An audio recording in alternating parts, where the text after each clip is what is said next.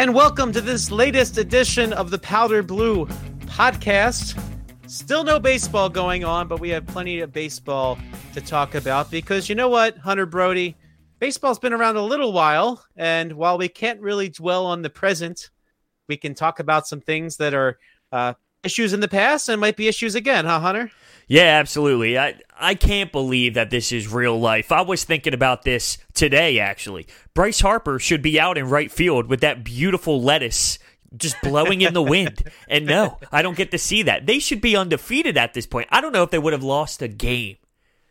Yeah, the home opener should have been last Thursday. By the way, I don't know if you caught this. I saw it floating around the internet, but trumpet player named Darren Lynch, he went down to Citizens Bank Park and he played the national anthem at 3:05 p.m. right outside the ballpark. So fans have baseball on the mind, and I'm glad that we are here to talk about it. So on this week's Powder Blue podcast, so I'm Frank Close. We have Hunter Brody, and we do have a special guest to kind of get us going in our conversation on this week's podcast, and that would be Sports Talk Philly historical columnist Matt Albertson. Matt, what's up? How are you guys doing? It's a pleasure to be here. Thank you for coming. And, speaking of coming, you have something going on in a couple weeks, huh? Yeah, just waiting for a firstborn to show up. No big deal there. Well, we congratulate you in advance, and I'm glad you got your spring training trip in before you got too close to delivery time. And yes, certainly you're going to be delivering in very interesting circumstances. I think that's fair to say, right? It'll be unique, yes. So, well, we wish you and your wife Jess the best. But so let's talk a little baseball because you're not going to get to do that very soon. Changing a lot of diapers and early on they come very, very frequently. So I know Hunter was just in diapers not that long ago, but I'm old enough to have somebody who does wear diapers currently, and it will get better if you can get through the first couple of years. You'll be all right. So now one thing we wanted to open with this week is. The National League has considered some changes in recent times because baseball is, let's face it, baseball is looking at a complete overhaul. Is that fair to say, Hunter? Yeah, I would say so, and I don't think that's a bad thing. I know that there's a lot of baseball fans out there that want to stick with the old school baseball, and I totally do understand that because some of me leans that way in the heart, but I do understand that sports are supposed to kind of move along, and they are supposed to develop. So I kind of am interested to see what actually goes down. So upcoming, there's the thought that there will be 31 and 32 teams added to this game, which of course would reconfigure all the leagues. There's talk of regional leagues and having 4 leagues and 4 divisions and 2 leagues. But one of the common discussions that seems to be forced into this a little bit is something that the Players Association kind of wanted maybe as early as this year, and that would be a designated hitter in the National League too.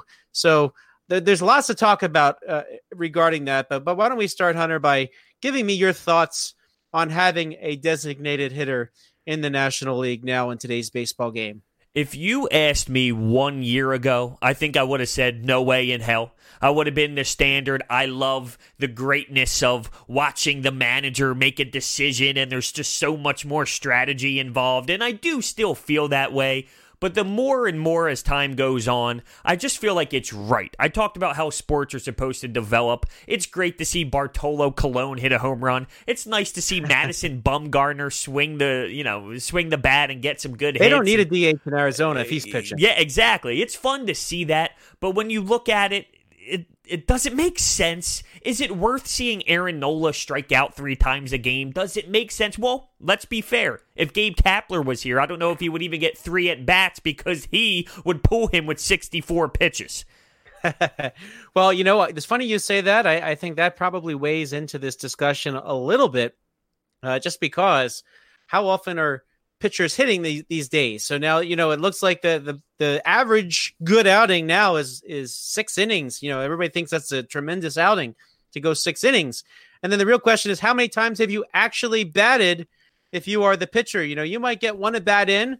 Maybe it's going to be your time the next time around and you're out of the game. That usually is the way that they do it. Or now they use openers and maybe before the pitcher even gets to hit once, they already have one of them out of the way. So the game is changing dramatically.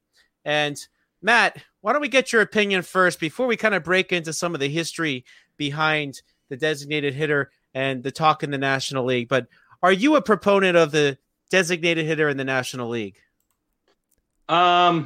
For years, I have not been a proponent of it because I wanted the old school way. Let's see the manager make a decision. Let's see how a pitching change can affect the game. And when you pull say a John Smoltz out of a game to get a run in the World Series, it didn't work out. So stuff like that, I want to see those kind of things. But now I'm being swayed a little bit more towards let's get the DH in the National League simply because more offense is more exciting.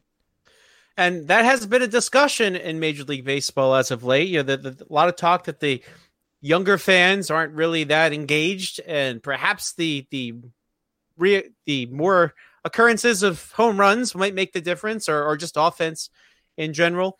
Now, let me ask you this, though. And Hunter, did you play Little League, Hunter? Oh, yeah. You kidding me? District champion. I'd Catfish Hunter on all my jackets, even though I wasn't even a pitcher. Now, here's the thing. Did the pitchers bat in those leagues? Yeah, and they were normally, in that time, your pitcher's your best player, and he pitches all the time. Then you got to wait, 4 days if he throws 80 pitches, and then he's pitching the next day again. He's playing first base in between, Yeah, right? exactly. And you got to strategically, maybe he throws 20 pitches in one game so he can pitch again the next because he's that dominant. So then here's the question. Then what happens? When he goes to high school, what does he do? Does he pitch or does he hit? It depends. It's situational. I mean, if he's that great of a pitcher, he'll probably stick with pitching. But if he's better some of these guys are just athletes, so they can play anywhere. And I guess it's situational. But then the question is, so kind of I know the answer to that. I'll cue you You're in on trying that. to set me up here. here? A lot of times they go to high school, there's a designated hitter. Then, Of course, they go to college. Is there a designated hitter in college? Yes. Then what about the minor leagues? Designated hitter. Right. So essentially now what baseball has become, you've gone through basically the entirety of your pitching career, and then you get up to the major leagues having never batted. Is that a good thing to do for pitchers? Matt, why don't you tell us that one? The short answer is no, because they aren't good at it anyway. They don't practice hitting. Occasionally they might practice bunting, but this is a conversation that dates back as far as the 1880s. At that point, pitchers started to specialize a little bit more. The pitching angle, the arm angle had changed. Now you can throw overhand. Pitchers are throwing much harder. They're throwing breaking balls. So you have more pitchers on a roster that are specialized. So the hitting for pitchers started to go down significantly at that point. And it's been a conversation ever since. Why do you have the player that's exerting themselves the most trying to hit when that's not their forte? Very, very interesting point. So the 1880s, did I hear you right? Yeah, the first time it really comes up in true discussion is 1886, when one of the baseball magnates in the National League decided, hey, I'm going to propose this idea where catchers and pitchers get skipped in the batting order because they're doing the most work out on the field. They're chasing the ball around. Remember, the catching equipment's not that great. It's basically a bicycle glove that they have on, the catcher. And the pitcher is throwing as hard as they can and moving around the field all the time. So you've got exhausted players in the middle of June and July in flannel, wool. It's not good for their health. They're the most important people on the team, arguably. So they suggested, let's not even replace them with another hitter. Let's just get around them in the order. Now, did they get the opportunity to try that anywhere along the way? It was actually brought up for vote at the 1892 winter meetings. It got shot down. Sporadically in the minor leagues, it came up a designated hitter far into the 20th century. We're talking into the 60s. The catcher thing's interesting to me. I mean, JT Realmuto is a stud, and he's electric out there defensively. What would it be like without him hitting? What would it be like without him running the bases? Would he even be that much better because he's not wasting as much energy hitting? I don't think I would like that, though, because that's the beauty of what he brings to the table. He can do both. It's just interesting to think the catcher wouldn't be able to produce offensively. Right. It's a fascinating thought to even think that was even suggested, but it was. But here's the thing, though. How many catchers in this game today are actually offensive players? JT Realmuto, of course. Phillies fans are spoiled to see him play all the time. And then Gary Sanchez. Yeah, and then you can go back to Mike Piazza. Like, those are the great. I mean, we were talking about the greatest, but imagine them not being in the game. That would be a significant loss. Well, they're probably playing first base if that's the case, I would imagine, right? Or something else, or third base, right? Remember when catchers used to play third base because of the arm was strong enough to make the throws? But really though, that's pretty fascinating that it goes back that far. Now, there were a couple different waves along the way. So Matt, why don't you tell us a little bit about how the American League perhaps decided to go designated hitter first, and then maybe a little bit about how the National League thought at that time. So it's really driven by attendance numbers. American League was far behind the National League as far as attendance is concerned in the 60s. Of course, we've got the year of the pitcher in 1968, when you have Denny McLain winning 30 games. You have Bob Gibson's sub-2 ERA for the entire season and dominating hitters in the World Series. So people wanted to see runs scored. That's the basis of baseball, right? The more runs you score, the better chance you have at winning. So the American League, because they trailed, they wanted to get more offense into the ballparks. And it was really supported by athletics owner Charlie Finley. And overall, American League owners voted for it, not unanimously, but it was pretty close. The National League didn't care for it. They didn't have the attendance problem. Baseball was popular in the National League.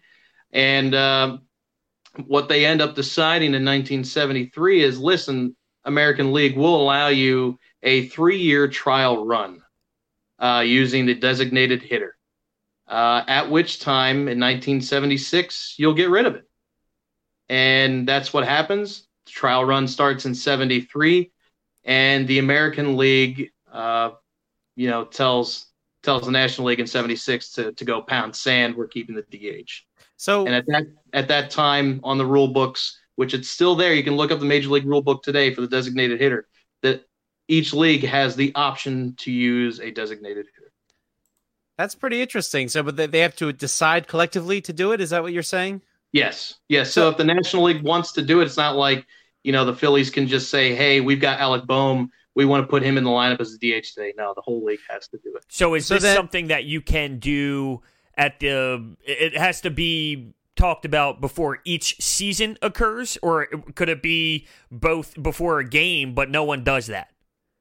No, it would have to be a vote by the owners at the winter meetings. Okay. As far as the yearly thing, I never really thought about that. The way the rule reads is, it seems like the American League could just say, we don't want to do it this year, but there's no reason for them not to.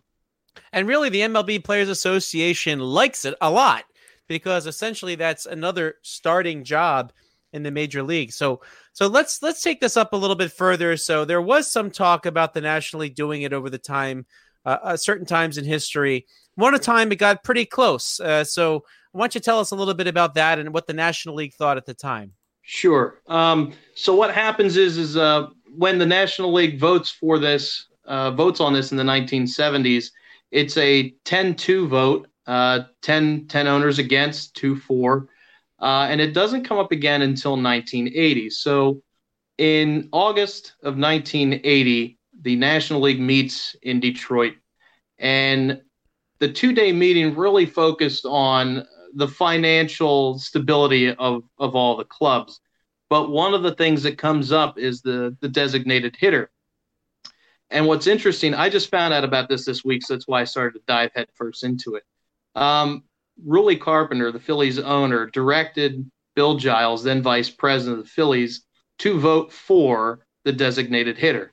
The reason is because they had Greg Luzinski and Keith Moreland, both of which were atrocious outfielders. If you remember 1977, sorry fans, but 1977 Black Friday, Jerry Martin should have been out in left field. Greg Luzinski trapped the ball in the outfield, and the Dodgers end up winning the game and going to the World Series eventually. So if you can put Luzinski or Moreland at the DH, that makes the Phillies even better. They had won 100 games in 77. So looking at this, getting more bats in the lineup, and then allowing pitchers like Carlton to focus just on pitching, not trying to get a bunt down with 1 out and 2 on or something like that. So what happens is Giles goes to the meetings, has his direction. Willie Carpenter, meanwhile, goes out on a fishing trip. And when the issue is brought up at the meeting in Detroit, it's mentioned that the rule would not go into effect until 1982. So this is August of 1980. It's not going to go into effect until 82. So obviously it makes Bill Giles think twice about it, because who knows what's going to happen to Lazinski. Is Moreland going to pan out? He was a rookie in 77 or 78. He had hit well in the minors, but who knows what he could do in a full season. So what Giles eventually did was he abstained from voting. But that's just one team. The other part of this is the Pirates general manager was directed to vote with the Phillies. However the Phillies voted, that's how the Pirates were going to vote. Why is that? And, Bill Giles mentioned in his book, Trying to Pour Six Beers at One Time, that it was due to the interstate rivalry. Obviously, both are in the NL East at the time. I missed that, by the way. Yeah, that would be fantastic if we could get that back. But that's what it was, at least according to Bill Giles. And so when the Phillies abstained, the Pirates abstained, and that threw what should have been 2 yes votes into an irrelevant column, and the noes won with a 5-4 vote. Wow. So if Bill Giles had felt more confident that it was okay to do it, given the changed circumstances, if he had called Willie Carpenter and got a hold of Willie Carpenter, then there may have been a National League designated hitter all this time. Yeah, that is crazy. Go ahead. Or if it happens, I don't know, 20 years later, because they called Willie Carpenter, but he was out on a boat on the ocean, couldn't get a hold of him. There's no cell phones. So can't get a hold of the guy, they abstained. Oh my, that's crazy. Don't you feel, though, it's inevitable at this point? Like, it's going to happen. It's almost like it's obvious that it's going to happen. Or am I crazy? Am I crazy to think that? No, you're absolutely right. It's going to happen, along with robo umpires. Wow. and things like that. That's an inevitability. But for example, looking at this, like I said earlier, the goal of baseball is to score a lot of runs, and that brings people to the ballpark. The more runs you have, the better chance you have to win a game. So right now, since 1973, the American League has scored 28,000 more runs than the National League. That is basically a 2.5-year gap as far as runs are concerned. That's pretty fascinating. Now let's talk for a second then about what that rule did for the American League. You know, you think of some of the big name designated hitters over the years. Would they have ever had a shot in a National League team? Like, so does Edgar Martinez, for example, the great former third baseman of the Seattle Mariners, does he still stay in baseball? Is he a pinch hitter? What do you think he becomes? And are there other names that stick out to you, Matt, that really their careers were sort of transformed by having that rule? I mean, David Ortiz is a big one, along with Edgar. One of the recent Hall of Fame inductees was, his name escapes me now, Harold Baines. He was also one of the better ones. Frank Thomas, I think, eventually became a DH later in his career. But the Phillies should have drafted ahead of Jeff Jackson, but that's another discussion. That's another discussion for another day. So there are definitely hitters that would have survived longer in the National League had the DH been around. The numbers that you mentioned in terms of runs is crazy, because Frank earlier talked about how maybe this would be exciting for young guys to watch the game, more home runs. And when you sit there and process it, yeah, I'm sure it does create more runs, but until you see the number laid out in a window like that, I mean, it's eye-popping. I would think, of course, it happens. These pinch hitter or these DHs are going to have more hits than the pitchers out there. But to see and hear the numbers in that large of a window, it's crazy. It is way more than I would have expected. At first, when Frank said maybe it'll be more exciting, I thought, yeah, of course it'll be more exciting, but how much more? Are people really going to go to the ballpark more or be more engaged because of that one hitter in the lineup throughout the game a couple times? Yeah, maybe, but not that much until I heard those numbers. It also helps pace of play. Don't forget about that, because the fewer pitching changes you have, the faster the game's going to go. So it's not an offensive situation. Should I or should I not pull the starter? It's totally agnostic. So you don't even have to worry about that anymore. So what would you say then if there had been a National League designated hitter this whole time. If you think about all those great names that you think about designated hitters, I mean, Dave Winfield, right? He had a lot of success as a designated hitter. Yep. I could keep going on and on. I'm just trying to think back to my baseball cards as a kid. But there were a good number of them. Well, would there have actually been more power, or would that have just leveled out over the two leagues? That's a great question. I would suggest it's going to be more power. Think about this. Why did Mike Schmidt retire? He said there was a game in San Francisco, I think. A ball went right between his legs, and he said he'd lost it. If he's not playing third base, he's going to be the DH. On that note, it's time for us to take a break. Matt, if you'll hang out with us for one more segment, sure. I'd love to talk for a minute about how you envision the game right now if we go to a designated hitter, because I will say I will never forget where I was when my next door neighbor said to me, Mike Schmidt quit. And I said, what?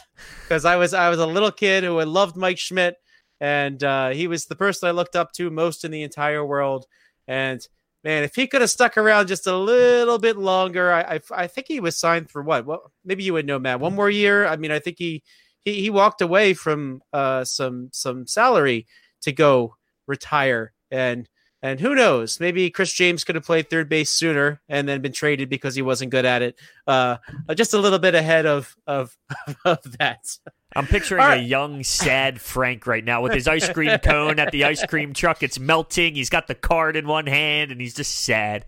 Disappointing Frank. Maybe a beer. I don't know. I mean, that's what you do now. So, well, I was not drinking at 7 years old or whatever it hey, was. You never know. It happened. What was it? May of '89. I was probably still.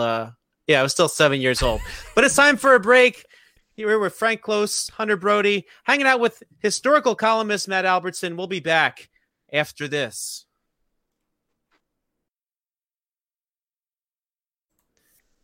And we're back with the latest edition of the Powder Blue podcast.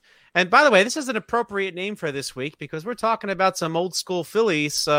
Just heading into the last break, we were talking about Mike Schmidt, and Mike Schmidt wore those powder blues, and maybe he could have been a designated hitter if the opportunity had existed back in 1989 when he finally hung up his spikes for the last time. So I'm Frank Close, hanging out with Hunter Brody today, and we have a special guest, Matt Albertson, who is a baseball historian, and he's got his master's degree from Villanova University, so he is one who knows his history. And what I really liked about having you here, Matt, is we can talk about the history of the designated hitter, but you're also very knowledgeable about the game today. So I thought what we could do for this next segment is talk a little bit about how that might transform the game today. Because if we had to go around the league, so let's think for a second, who are the big name straight designated hitters in the game of baseball today? Because, when I think about it, there's very few specialized designated hitters anymore. It's almost like teams tend to use the position to sort of rest a couple guys. So if the Phillies all of a sudden got a designated hitter, I don't think it's necessarily as simple as just saying, hey, Rhys Hoskins, you're the designated hitter, bring up Alec Boehm.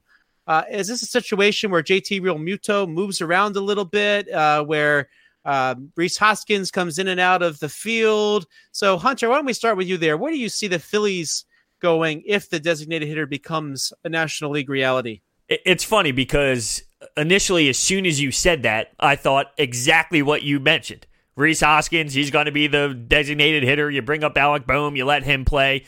But the more you probably take a step back and analyze it, with the way baseball is these days, with the way analytics is involved, it's not that simple. It's not that easy. It's not how it's going to be. JT Realmuto last year, if I remember correctly, there was a time where he played first base to stay in the lineup on a day, wasn't there? He did. He did not want to be the designated hitter. Right, exactly. So, and I think you nailed it with that. I think it would be utilized, especially with someone like Joe Girardi. Now, I will say this, because it's Joe Girardi, if he was to make those moves, I would love it. I would appreciate it. I would totally be happy with it because I trust him. If Gabe Kapler would have made the same exact moves, I probably would have been pissed off screaming at my television. It just depends on who's making the call. Even if it's the same exact move, I would have been thought about it differently. But I do think that you'd be getting different guys on different nights just to give players rest throughout the long season.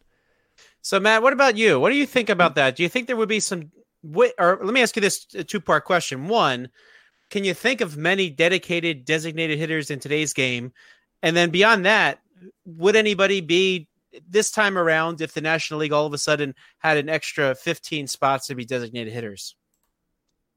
It's not like it was like 10 or 15 years ago when there were a couple of guys in the American League who were just bona fide DHs. That's what they were. That's what they needed to be.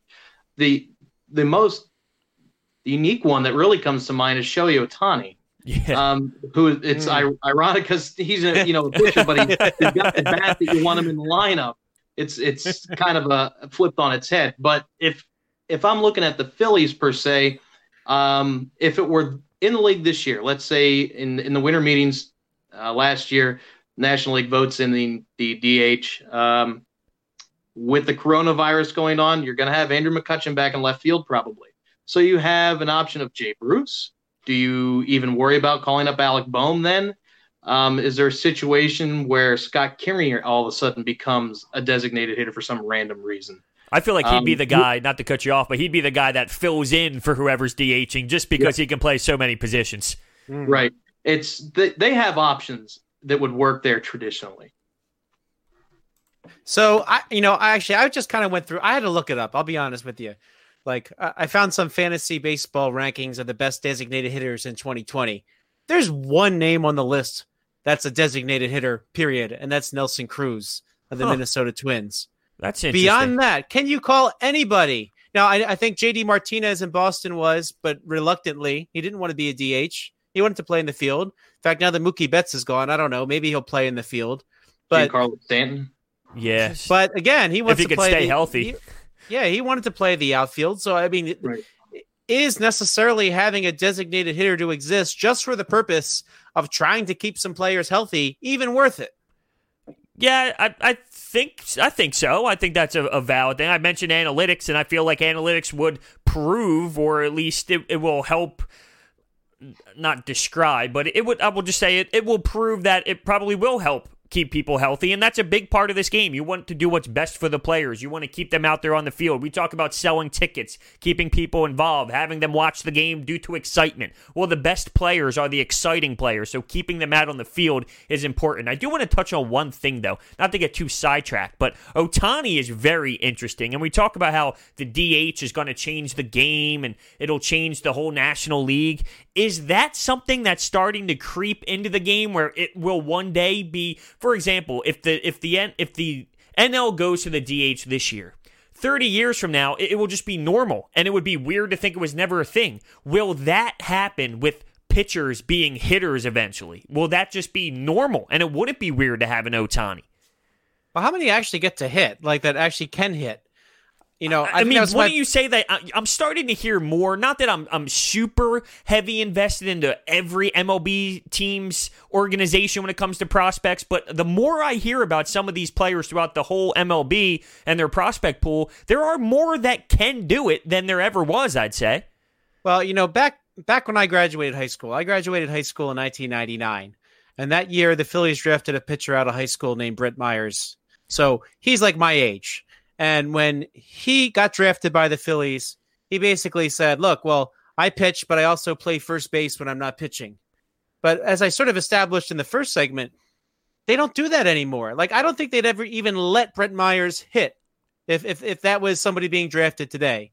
Now, of course, he never did hit in the major leagues, except for that, of course, at one at bat in the playoffs that will live forever, right? But Brett Myers, he may have never swung the bat in high school under the current situation. So where is going to be the opportunity for an Ohtani to even develop? I mean, it's one, and I'm not that familiar with Japanese baseball, but maybe he had a different upbringing there. But it seems like American baseball has killed the designated hitter all the way through to the point where when we go to these minor league games and watch the Lehigh Valley Iron Pigs and the Reading Fighting Phils, they don't have a pitcher batting. So I just can't see how that would happen unless, there's this random rare person.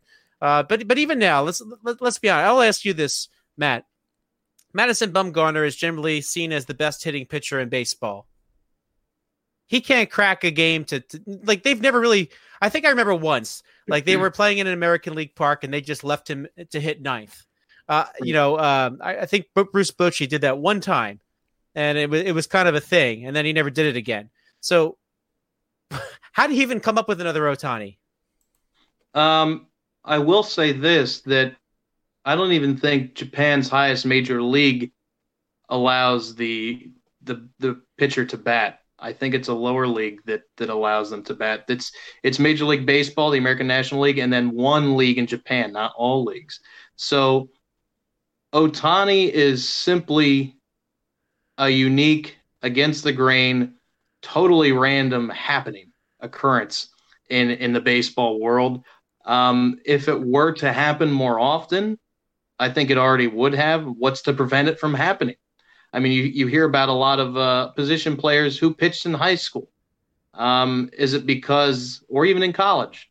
For example, Adam Hazley pitched at UVA, and he did it pretty well. So obviously not good enough. So to be exceptional at both pitching and batting, something I don't think we see very often. That's true. I guess the answer to that is no, it won't. That was a stupid thing to bring up, Rhodes. But you left the door open for me to rip Gabe Kapler. There was a time last year where he puts in Roman Quinn to pitch instead of Adam Hazley. Put in Adam Hazley. I mean, that's not the difference in winning the game, but at least give me some entertainment. If there's a moment for me to slip in some Gabe Kapler hate, I will do it. So I was in left field that night, and it was really entertaining to see Vince Velasquez field the outfield. That was a good play. That was a great play that he had. That cannon to home, is that the play you're talking about? Yeah, he had two of them. He nearly threw out one runner and then chucked it in another time in a close play. So do I have to credit Gabe for putting him out in left field for that one, or how does that? Let's be honest. He's the most athletic guy on the team all around, I would say. So, But let me ask you this. All right. So all of a sudden, if we go to the two league designated hitter, that means you need 15 more starters out of all of Major League Baseball. So if you need to add 15 more, now think about it for a second.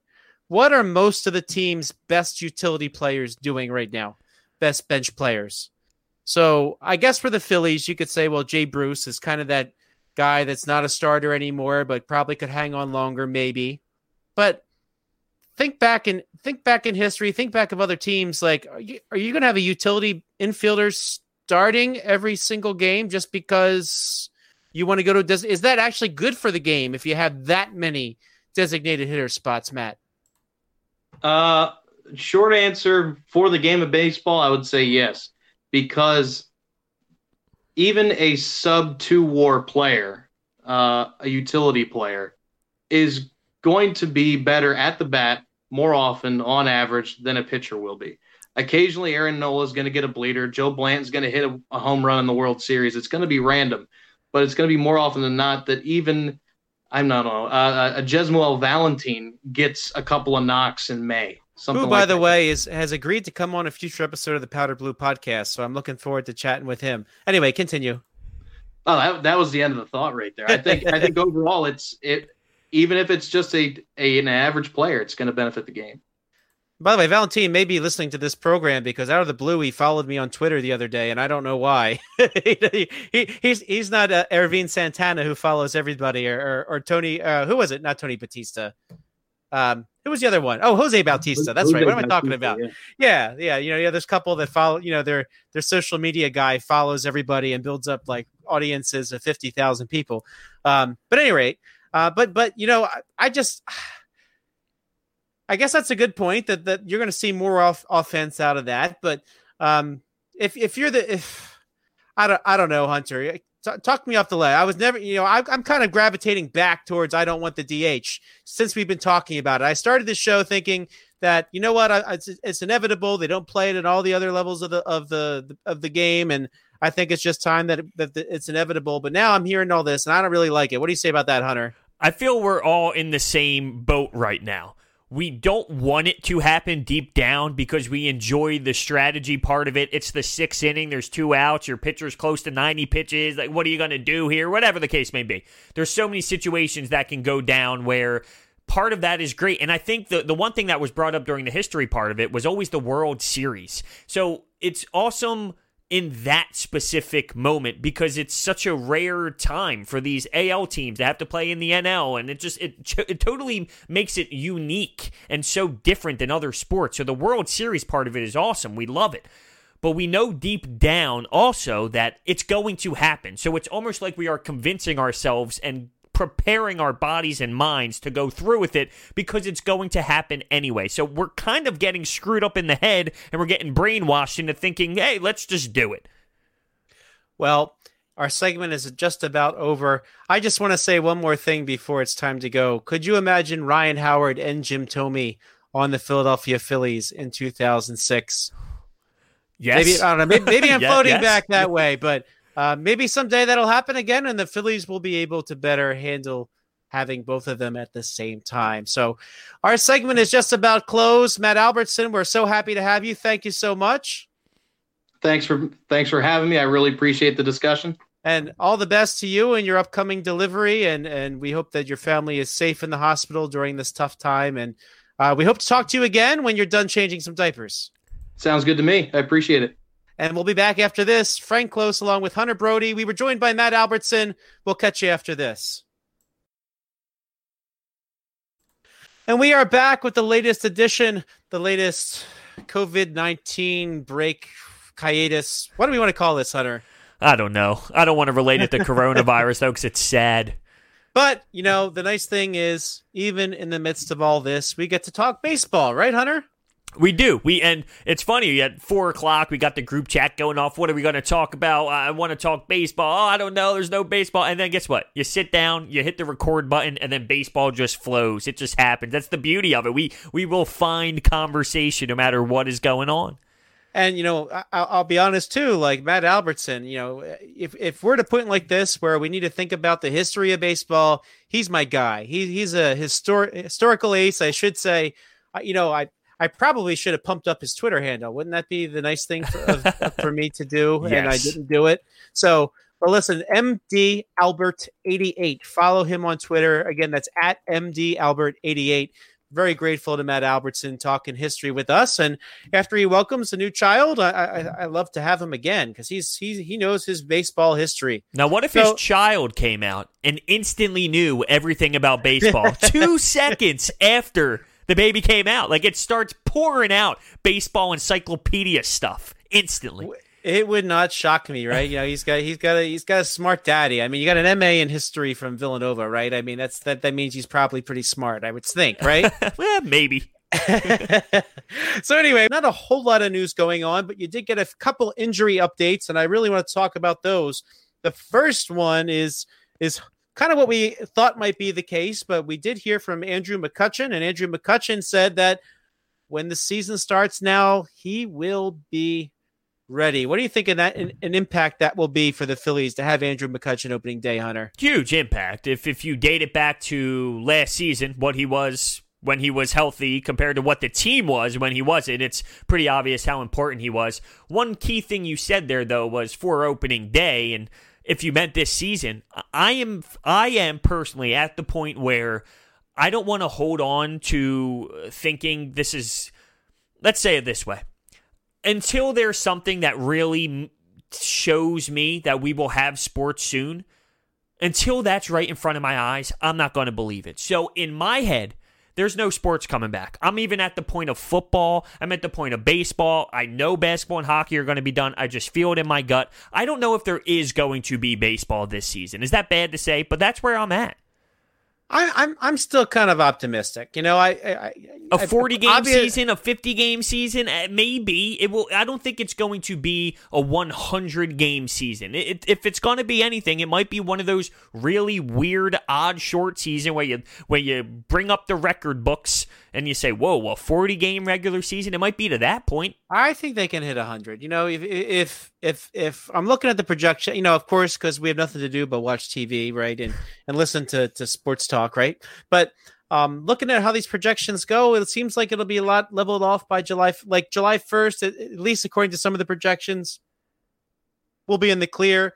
Hopefully, that means we can resume life. And if you average 30 games, July, August, September, October, you don't need to average 30, right? So you could start in July at some point and get to the end of September and July, August, September into October. I think you could get around 100, maybe not 100, maybe 81. Maybe Okay. you just cut it in half. I guess this is my mentality with it. I don't want to get my hopes up. So I am telling myself it's going to be so bad that if we do get an 80-game season, if we do get a 90-game season, I'm stoked instead of hoping that it's going to happen. And if it doesn't, then I'm really disappointed. Well, I think that keeping an eye on the future, thinking about the things we'll get to do once it happens, I think that's good. I think that'll help keep us motivated and I don't know. If I knew there was going to be a baseball season, I think this would be much harder. So hopefully we'll get to see that. And I look forward to Andrew McCutchen being there opening day, whenever that is. If it's July 4th, if it's July 15th, Andrew McCutchen should be ready. And by the way, just a quick side note, I know he's not one of ours anymore, but Cole Hamels now also expects to make opening day as of right now. So the word out of Atlanta was Cole Hamels might be ready to start this season, even though he had an injury. Now, one guy that will not be ready to start this season is Seranthony Dominguez. Now, right as we were recording last week, we got the word that the doctors recommended that Seranthony Dominguez get Tommy John surgery. Now, one of the things we heard during this week was not that he was going to get Tommy John surgery, is that he'll decide when baseball resumes if he will get Tommy John surgery. What do you think about that, Hunter? That's disgusting to me. It's disgusting. This is the perfect time to just get it done. We just witnessed a time where we knew he was going to need it, and they decided to not do it. They hoped that it would work out like it did with the Yankees. It seemed to no one works out like it did with the Yankees. That was the one-time thing. We talked about Ohtani being a one-time thing. That's what happened with the Yankees. Get it done. There is no reason to play this game. This is a very weird time for the world. Get it done now. There is no reason to hold off and think it's going to get better magically. It needs to happen. It's inevitable. Do it. Yeah, and certainly, Masahiro Tanaka was really the only name I can think of where somebody successfully warded off having Tommy John surgery. So, well, we'll see. I mean, who knows how long Tanaka is in the clear, but Seranthony Dominguez, if he, not to cut you off, but even if he did at this point get hurt, Tanaka, you would still say that it was successful based off of how long it's been since it actually went down.